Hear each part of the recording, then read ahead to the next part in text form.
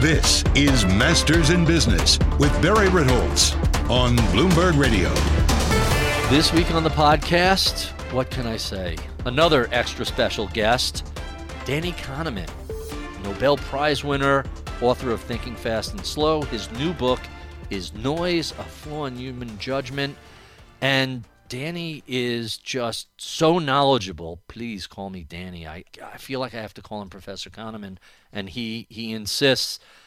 He's 87 years old and incredibly sharp and insightful and just so much wisdom and knowledge. If you liked Thinking Fast and Slow, which is about judgment error in humans, in individuals, well, Noise is about how flaws in judgment within broader institutions come about.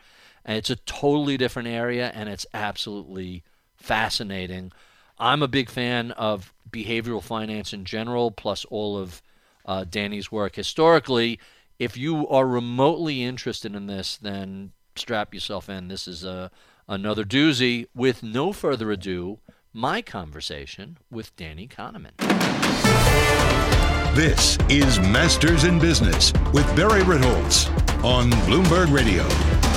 My extra special guest this week is Daniel Kahneman. He was awarded the 2002 Nobel Memorial Prize in Economic Sciences, which he shared with Vernon Smith, for his empirical findings, the work he did with Amos Tversky. And what's so fascinating about that Nobel Prize is that Danny is a psychologist. The work they did challenged the prevailing thoughts in economic theory by establishing a basis for common human errors. His previous book, Thinking Fast and Slow, was the bestseller of 2011 and won a variety of different awards, including the National Academy's Communication Award for Best Creative Work. His latest book is just out, Noise, A Flaw in Human Judgment, which Daniel Kahneman wrote with Olivier Sibony and Cass Sunstein. Daniel Kahneman, welcome back to Bloomberg. I'm delighted to be here. You always say, call me Danny, and I always feel awkward, and I feel like I should call you Professor, but let me just get that out. I insist. Okay. Call me Danny. All right, yeah. Danny. So let's start very basically. What is noise? How does it happen? And where does it come from? Okay, well, the term noise is an accepted term in statistics. We talk about statistical noise, which is variability, and that's where it comes from. We talk about noise of measurement, which is unreliability in measurement, where measurements that should be identical turn out to vary. So that's the background in the use of the term. As we use it specifically, we speak about judgment noise, and this is a situation in which judgments should be identical, people or the same individual judging the same object at different times, or different people judging the same object. If they don't agree, and are expected to agree, we speak about judgment noise.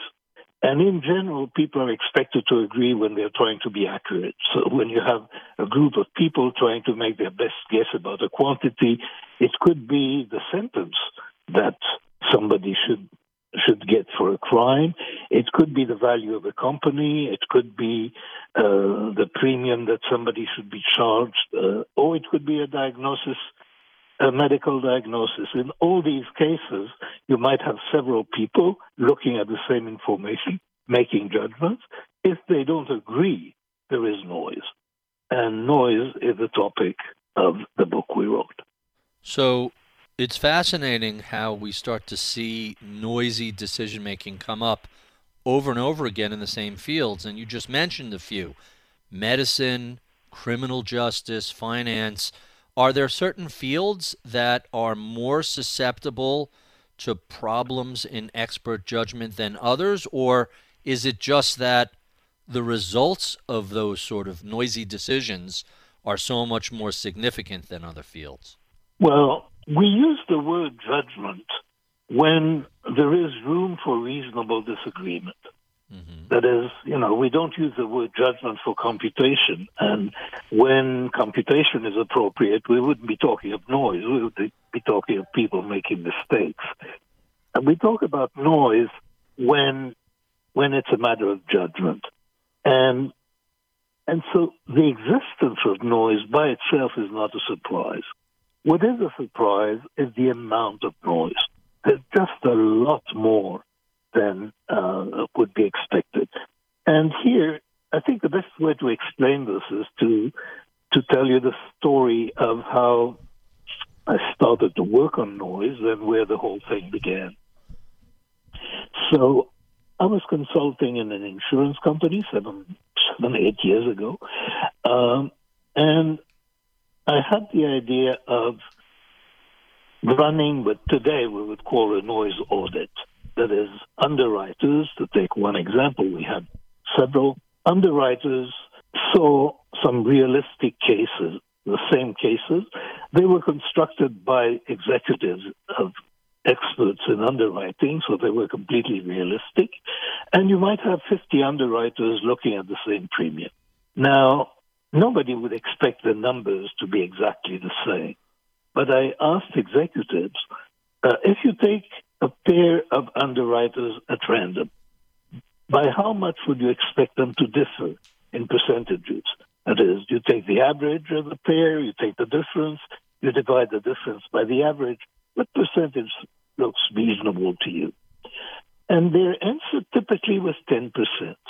And we have, by the way, we have surveyed hundreds of executives since then, and 10% seems to be what we expect a reasonable difference to be, which is tolerable when two people make judgments of a quantity. Now, the correct answer among underwriters in that company was 55%, more than 5 times as much as expected. That's the phenomenon. So we expect disagreement where judgment is involved. We just don't expect that much disagreement.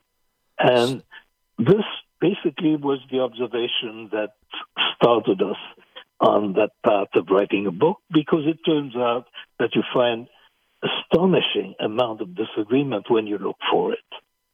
And you find it wherever judgment is involved. So engineers who make estimates on the basis of objective data, they don't have a problem of judgment. But to the extent they do have a problem of judgment, you will expect a lot of noise. So that's the basic finding.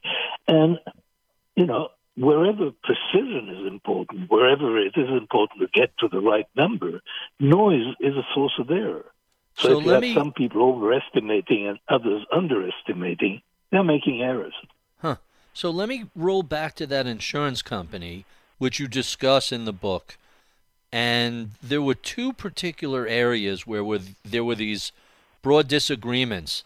The first was when people were trying to estimate the risk involved with some insurance. And so how you price that very much determines if you're too expensive, meaning you think it's a high risk, you're not going to win the business. And if it's too cheap relative to the risk, well, you'll win the business, but it won't be profitable. The cost will be higher. And then on the other end, in the appraisal of, hey, what are the damages here, figuring out how much something should be covered by insurance, what the dollar amount is, and the same situation. You can't be too stingy or you lose customers, but you can't be too generous or you give the house away. How significant a financial issue was this for the insurance company? Well, it's not easy to estimate that exactly, but I can tell you the question that I asked some executives. I said, suppose there is a correct number, say for the underwriters, and you have somebody who overestimates the underwriting cost by 15%. How much would you expect that to cost the company? And same question for underestimating by 15%. Now, in fact, 15% on either side is much less than noise than we had discovered. But people estimated on that basis that this could be in the hundreds of millions or billions of dollars. This is a very large company. So underwriters have a lot of important decisions to make. Claims adjusters make important decisions which are really consequential for the company. And errors of the magnitude that we observe are costly. The main reason that they may be less costly is that if error is present in all insurance companies, if all insurance companies are noisy, then some of the damage to each individual company will be reduced. But that's the best that we can say. Well, one would imagine the insurance company that could reduce noise would find itself at a competitive advantage. Absolutely. There was something you had written that really stood out to me. There's an assumption when you have noisy systems in everything from criminal justice to medicine to insurance that these errors tend to cancel out. But you found out that noisy systems have errors. Not only do they not cancel out, they tend to add up. Explain. Well, if you have two separate underwriters estimating the same risk and you average their ratings, then the average will be usually more precise than the individual judgments, because errors in measuring the same object do cancel out. But errors when you're responding to different objects do not cancel out. So if you overprice one policy and you underprice another policy, that doesn't cancel out. You've made two mistakes. And, it's the same thing with two judges. If one defendant is punished too much and another defendant is punished too little, on average, punishment was right. But who cares about the average? Two mistakes were made. So there is some confusion because people think about canceling out, but that happens when people evaluate or judge or measure the same thing. There and errors do cancel out. I recall a book a couple of years ago called The End of Average that looked at that exact issue and said, we tend to look at these averages as if anyone is experiencing an average, but what you're really saying is, hey, if it averages out to be the right answer, it means you have a lot of wrong answers. That's right. Averaging out to the right answer is not a guarantee, and that is a nice example of the phenomenon we're discussing in the book, the neglect of noise. People really tend to focus on bias, which is the average error. But you can have a zero bias and a very poor performance if you have a lot of overestimates and a lot of underestimates. Quite interesting. So one of the things in the book that I was so taken by had to do with the admissions committee for a university, and they used to have all the admission officers do a blind review and get together and try and hash out who they thought would be a good fit for the school and who wouldn't. But it led to a problem, and they started having the first person who reviewed the application put their review number on the corner. Like they would actually put their rating on the page and then hand it off to the second person. And you described this as the illusion of agreements in organizations.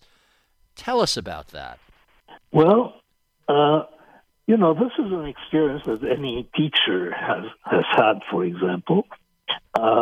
When you are looking at a test booklet, the student has written several essays.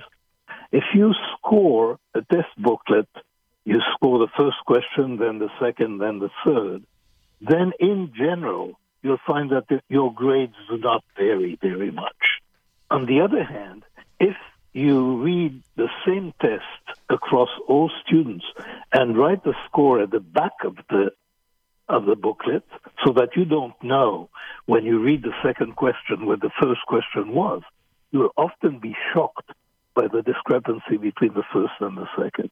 There is a mechanism by which people, if you gave a good grade the first time, you're going to be inclined to give the benefit of the doubt to the student if there is any ambiguous answer.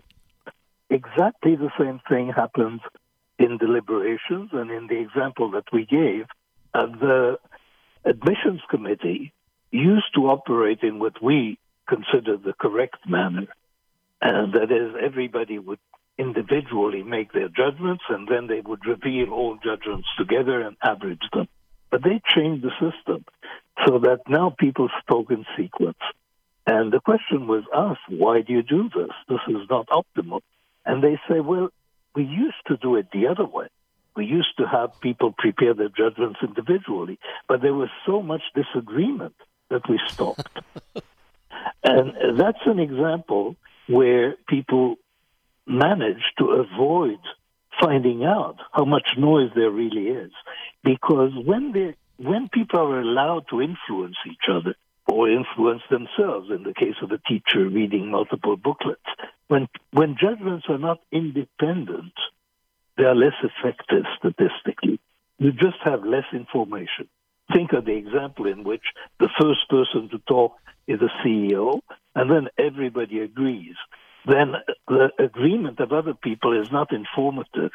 In fact, you had one person making the judgment. That's the extreme of eliminating the appearance of noise without eliminating the reality of noise. So it sounds like groups and corporations, institutions, schools, they seem to amplify noise. Is that just the nature of bigger numbers of people working together, that they're going to create additional noise? No, not necessarily. What happens in a group, if they made their judgments individually, is not that noise is amplified. The true noise is revealed. So suppose you had underwriters. Suppose you had multiple underwriters judging routinely every risk. Then the optimal procedure would be to have them making independent judgments and only then revealing the two judgments and averaging them. That's clearly the optimal procedure. Sure. And the optimal procedure reveals noise and then reduces it by averaging. But when a single individual makes a judgment, that judgment will be noisy. And when individuals are allowed to influence each other, then it's more like a single judgment than it is like having multiple judgments of the same object. So you use the phrase naive realism. What does that mean relative to noise in groups? Well, what naive realism means is a state in which most of us are most of the time that we think we're right. We think we have the right view of situations. We think we understand things correctly. In short, we see the world as the world is. That's naive realism. And if I see the world as it is, and, there are friends and colleagues looking at the same world, and I like and respect them, then naturally I assume that they see the world as I do because I see it right. And if I respect them, they see it right as well. So that's naive realism. And naive realism prevents us from becoming aware of the amount of noise that there is. We just assume noise away. We saw that very nicely among underwriters. When you interview an underwriter, what happens to them? How does an underwriter become expert in the absence of any feedback? Because they don't get any feedback from reality about their underwriting. And what happens is that they become increasingly confident, and largely because they agree with themselves. So when you agree with yourself a lot, and you think you're right, and you make judgments with increasing speed and confidence, so that makes you think that you're even righter.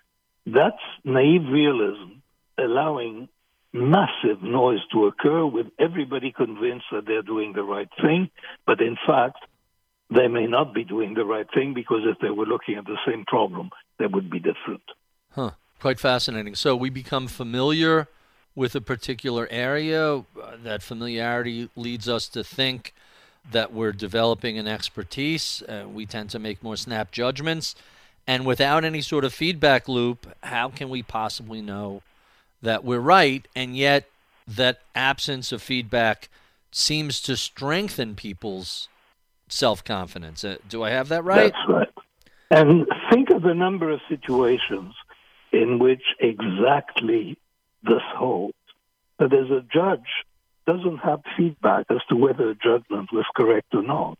A bail judge, sometimes there is feedback, but it's asymmetric. So a bail judge may get feedback on somebody who was released and committed a crime, but a bail judge will never know if somebody who was incarcerated would have committed a crime. So feedback is a massive problem, and many professionals act with minimal feedback, and yet they become confident and they feel they're experts, but in those cases, there is a high risk of noise. And a lot of that feedback seems to be only at the extreme. A bridge collapses, a plane crashes, somebody dies, there's someone out on bail commits a crime. What about all of the, for lack of a better word, near misses, where there is a bad judgment, something happens, it's not quite as terrible as an airplane crash, and it's resolved before there's damage, but it's pretty clear the basic judgment was wrong. How does that affect a person's future judgment? Well, in situations where there are near misses, there is an opportunity to learn. And in well-run airlines and air traffic systems keep track very closely of near misses because those are their opportunities to learn without tragedies. But in many situations, you get no feedback at all. I mean, the idea of having sensors in bridges that gives you a sensitive measurement of how much stress there is, that is fairly recent. There used to be very poor feedback on whether a bridge would collapse or not. And in many situations that professionals make judgment on, there is no feedback at all. Quite interesting. So let's talk about this book, which was a collaboration.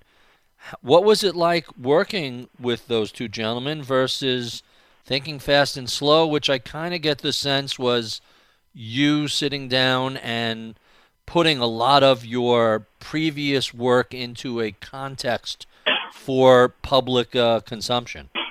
Well, writing Fast and Slow was mostly a very lonely experience, and writing with collaborators was really a pleasure. So it was a relief to be able to count on people to find mistakes, to correct them. And a lot of the text was actually written by Olivier and by Cass. I had a lot to do with outlining and with critiquing and with rejecting drafts, but I was spared much of the things that I'm most afraid of in writing. So it was a very good collaboration. And by the way, we benefited a lot from COVID because that forced us into quite an efficient way of collaborating. We used to visit. Olivier would come to New York from Paris, and I would visit Paris for a few days every month. And we had a very good time, but it wasn't productive. Zooming 1 or 2 hours a day turned out to be a much better way of writing the book, and this is what happened. Huh. It sounds like it was just a good excuse to get together in New York and Paris and have a little bit of fun. Well, I mean, we didn't think of it as a good excuse, but it turned out that we'd wasted a lot of time and a fair amount of money. So you mentioned you reviewed a lot of manuscript from Olivier and Cass and rejected stuff. You and Amos very famously would agonize over every sentence in all of your publications. You seem to have spent a lot of time writing meticulously and very thoughtfully. How has that evolved over time? Is this a little easier to sort of be the orchestrator and the editor as opposed to, just agonizingly putting down every single word?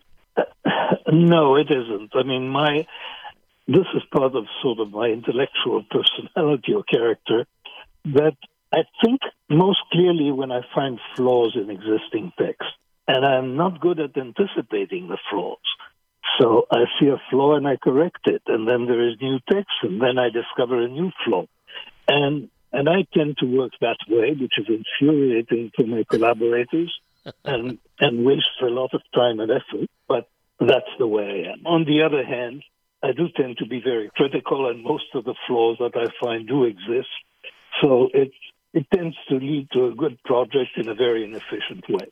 So despite that perfectionism, we all evolve over time. As you were preparing Noise, did you find any of your previous writings or research that you either disagree with or see from a different perspective or light when you were putting this book together? No, not really. I mean, in the book, we actually relied on ideas from Thinking Fast and Slow, but the book is really fundamentally different. Thinking Fast and Slow was a book about individuals and about how, and it was a book about the average or a typical individual and how the average or typical mind works. Noise is about individual differences. It's about the way that the different people think differently. And so this is a really different cut about thinking. It's a different way of looking at thinking. So we did use some of the material, but Noise is not a revision of Thinking Fast and Slow. It is about a truly different topic that we didn't even touch in Thinking Fast and Slow. Clearly, it goes in a very different direction, and it looks at some systems and some organizations that I don't believe you touched on in Thinking Fast and Slow. It's kind of interesting because we've already talked about medicine and criminal justice and finance. There was one section I was fascinated by where you discussed hiring and promotions and how, I don't want to use the word random, but how much noise is in that system and how unreliable many organizations' hiring processes are. Tell us a little bit about that. Well, it turns out that people like hiring by interviewing people and forming a general image of the individual that they are thinking of hiring. And it turns out this is not a good way of doing it. A much better way of doing it is what is called a structured interview or a structured process, where you accumulate information systematically about different characteristics of the person. That is less pleasant, it's less enjoyable, but much better. And better yet is having several people do the hiring, each of them forming an independent impression, and then they average, and then they discuss the average. And this is a procedure, for example, at Google, and it's about state of the art. But many places are way short of a state of the art. I should add that state of the art hiring doesn't mean that you're guaranteed a perfect fit. There's so much luck in the world. There's so much uncertainty that the person that you hire may be very good, but may run into difficulties with a boss who doesn't like her or something like that. And by chance alone, you can get a lot of variety. Chance, by the way, is not noise. Chance is something that happens in the real world. Noise is differences among judgments. So hiring is, by and large, really very poorly done. And it's very poorly done because it doesn't control noise. Quite fascinating. So the book goes over how noise affects judgment and how it introduces a variety of errors into our institutional decision-making process. What can we do to improve that process? Well, in the book, we introduce a concept that we call decision hygiene. And, the word is not particularly appealing, but it's intended to bring to mind the image of washing your hands. And there is a contrast between debiasing and decision hygiene. Debiasing is like medication or like vaccination. It's specific to a particular disease. When you wash your hands, you don't know what germs you're killing. And if you're successful, you'll never know. So decision hygiene is oriented to improving decision-making and avoiding errors, specifically avoiding noise, but incidentally also avoiding bias, without knowing precisely what biases you're trying to control. And we have a variety of procedures that we think of as decision hygiene. Give us a few examples. What are some of the procedures for? Well, I'll give you an example that has to do with decision making. So suppose you are making a decision, and the first step that everyone will tell you is you have to consider your options and have the best possible set of options. But now you come to evaluate options. How do you do that? And here, actually, our advice, we have a slogan. We say options are like candidates. You should think of options in the same way that organizations are advised to operate when they hire candidates. And we were talking about that earlier. Structure the thinking. Break up each option. Look at the various aspects of it. Assess these aspects in a fact-based way, which is the equivalent of interviewing somebody about different aspects of her character or her experience, and then create a profile of all the information you have about that option, and only then invoke intuition. That is, a key principle of decision hygiene is not to avoid intuition altogether, but to delay it. Because intuition is way more effective if it is preceded by a period in which you accumulate information systematically. Huh. So that's an example. I have many others, but this is one. And there were quite a few in the book. There were some things that really surprised me about that decision-making process, how people's moods affect their decisions, even the weather affects decision-making. We are essentially different people at different times. Oh, yes. That is, there are different sources of noise that we talk about.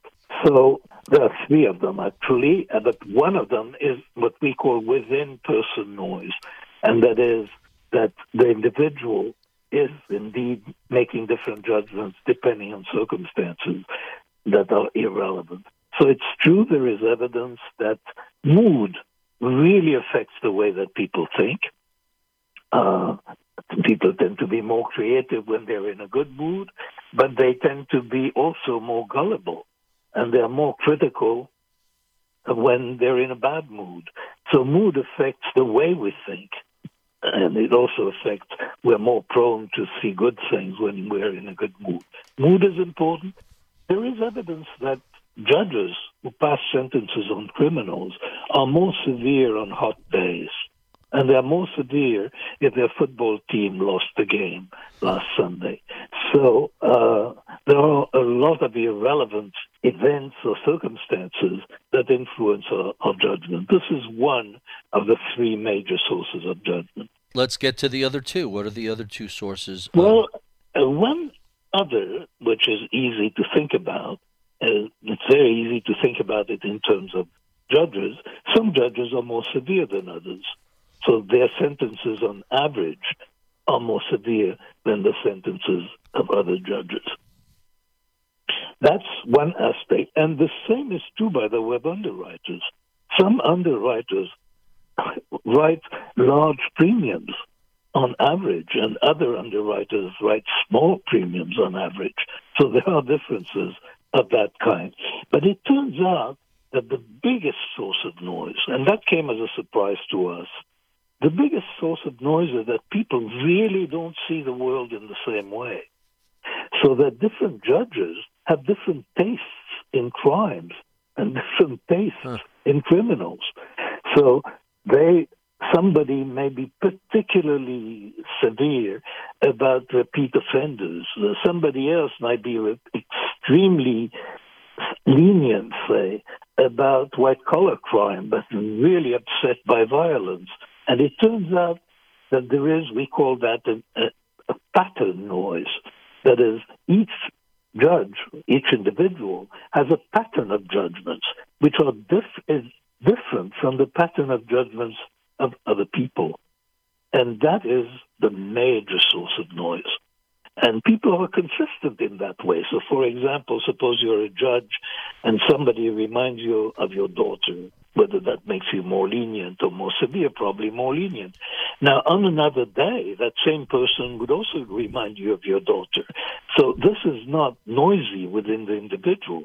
This is a characteristic of the individual, but no other judge shares it. And it turns out that this highly case-specific differences in attitudes that are difficult to pin down, they are noise.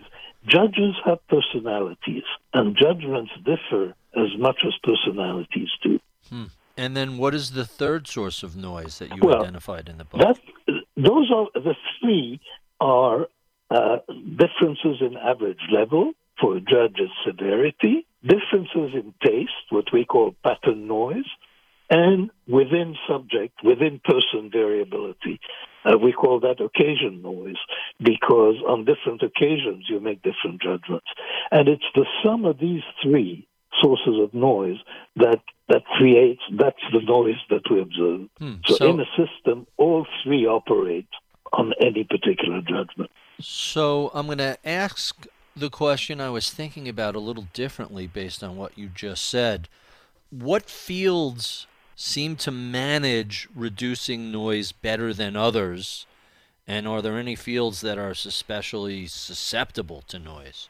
That's a very good question to which I do not have a very good answer, because in our work, we found noise wherever we looked for it. Indeed, our summary conclusion is wherever there is judgment, there is noise, and more of it than you think.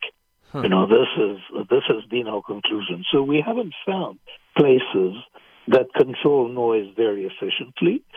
The only way, by the way, to get rid of noise, and that's really quite important, is average judgments. Take multiple judgments of a case and average them, and this mechanically eliminates noise. If you have enough judgments, the average, it may be biased, because averaging does nothing to reduce bias, but it eliminates noise.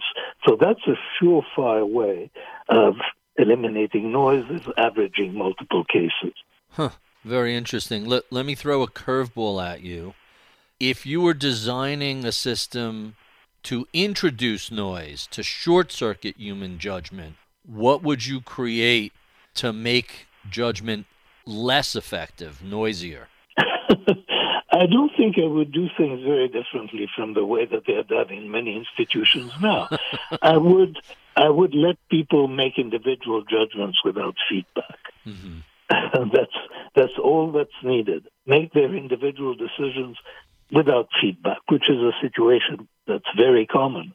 And that will create a lot of noise eventually. And noise is reduced by feedback. Sometimes it's the feedback of other people. So case conferences can be arranged to some extent control noise.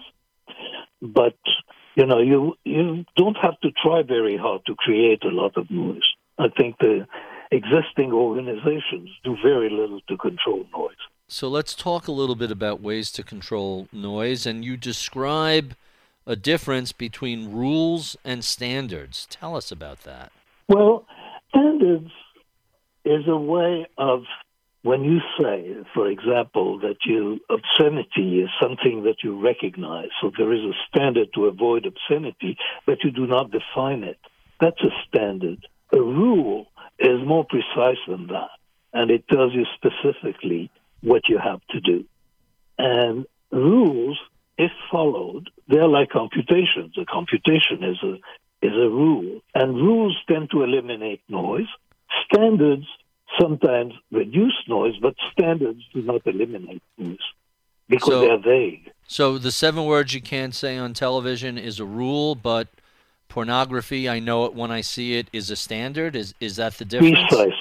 Precisely. Quite interesting. So given all of the work you've done over the years, all of your research, you seem to have continually identified flaws in cognition, flaws in human judgment.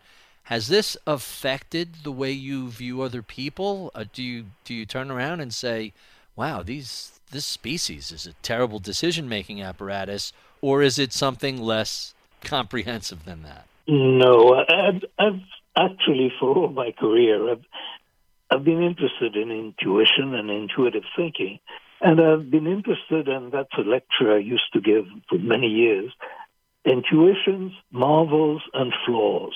Because intuition is marvelous, but it's also flawed. And it's true that I have found it more interesting to study the flaws of intuition than its marvels, and there is a lot to do to correct the flaws of intuition.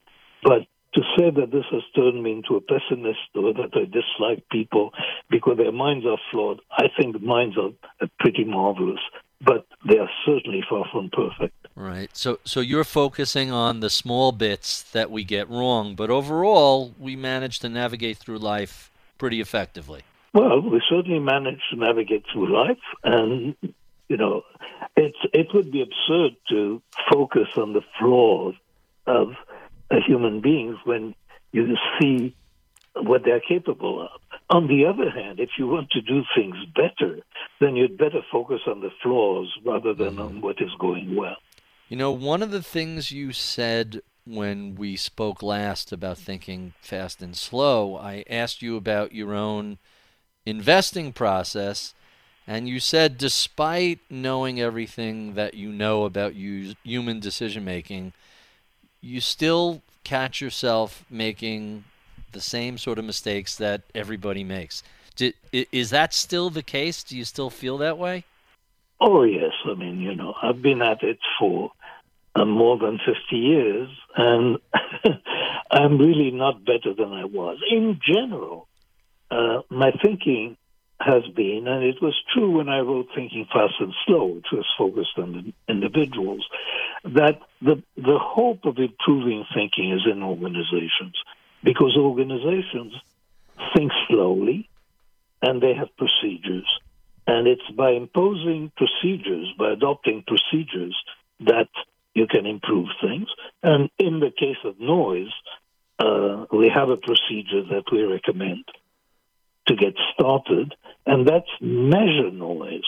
If you're in an organization where you have multiple people making the same judgment and no very good feedback, conduct what we call a noise audit. Give them the same problem and look at their solution.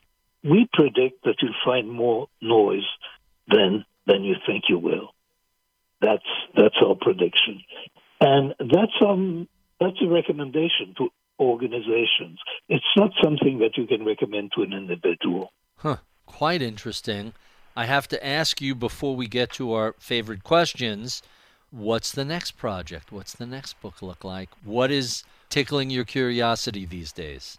Well, I'm back to a topic that I was working on 20 years ago. Almost by accident, I'm back studying well-being, and I'm involved in several research projects. None of them is as big or ambitious as Noise was or Thinking Fast and Slow, but all of them are quite interesting, so I'm not bored. I can't picture you bored because you always seem to have a lot of different things going on. Let me ask my favorite questions that I ask all of our guests. And let's start with, what are you doing to stay entertained during this pandemic lockdown? In addition to working on the book, what are you streaming? What are you watching on Netflix, if anything? Oh, I've been watching several very good series. Let's see, the last ones. There is a political series on Netflix, Le Baron Noir, which is a French political thriller that is very good. There is a Danish political series, Borgen, that is very good. I'm now watching Babylon Berlin, about Berlin in the 1920s, which is excellent. And so I do my watching mainly while I exercise, and I exercise a fair amount, but so I've seen a lot of series for the last few years. So Baum Noir was the French one. What was the Danish one? Borgen. Borgen is bridge. Actually, the Danish one, Borgen is a thriller. It's a Scandinavian thriller.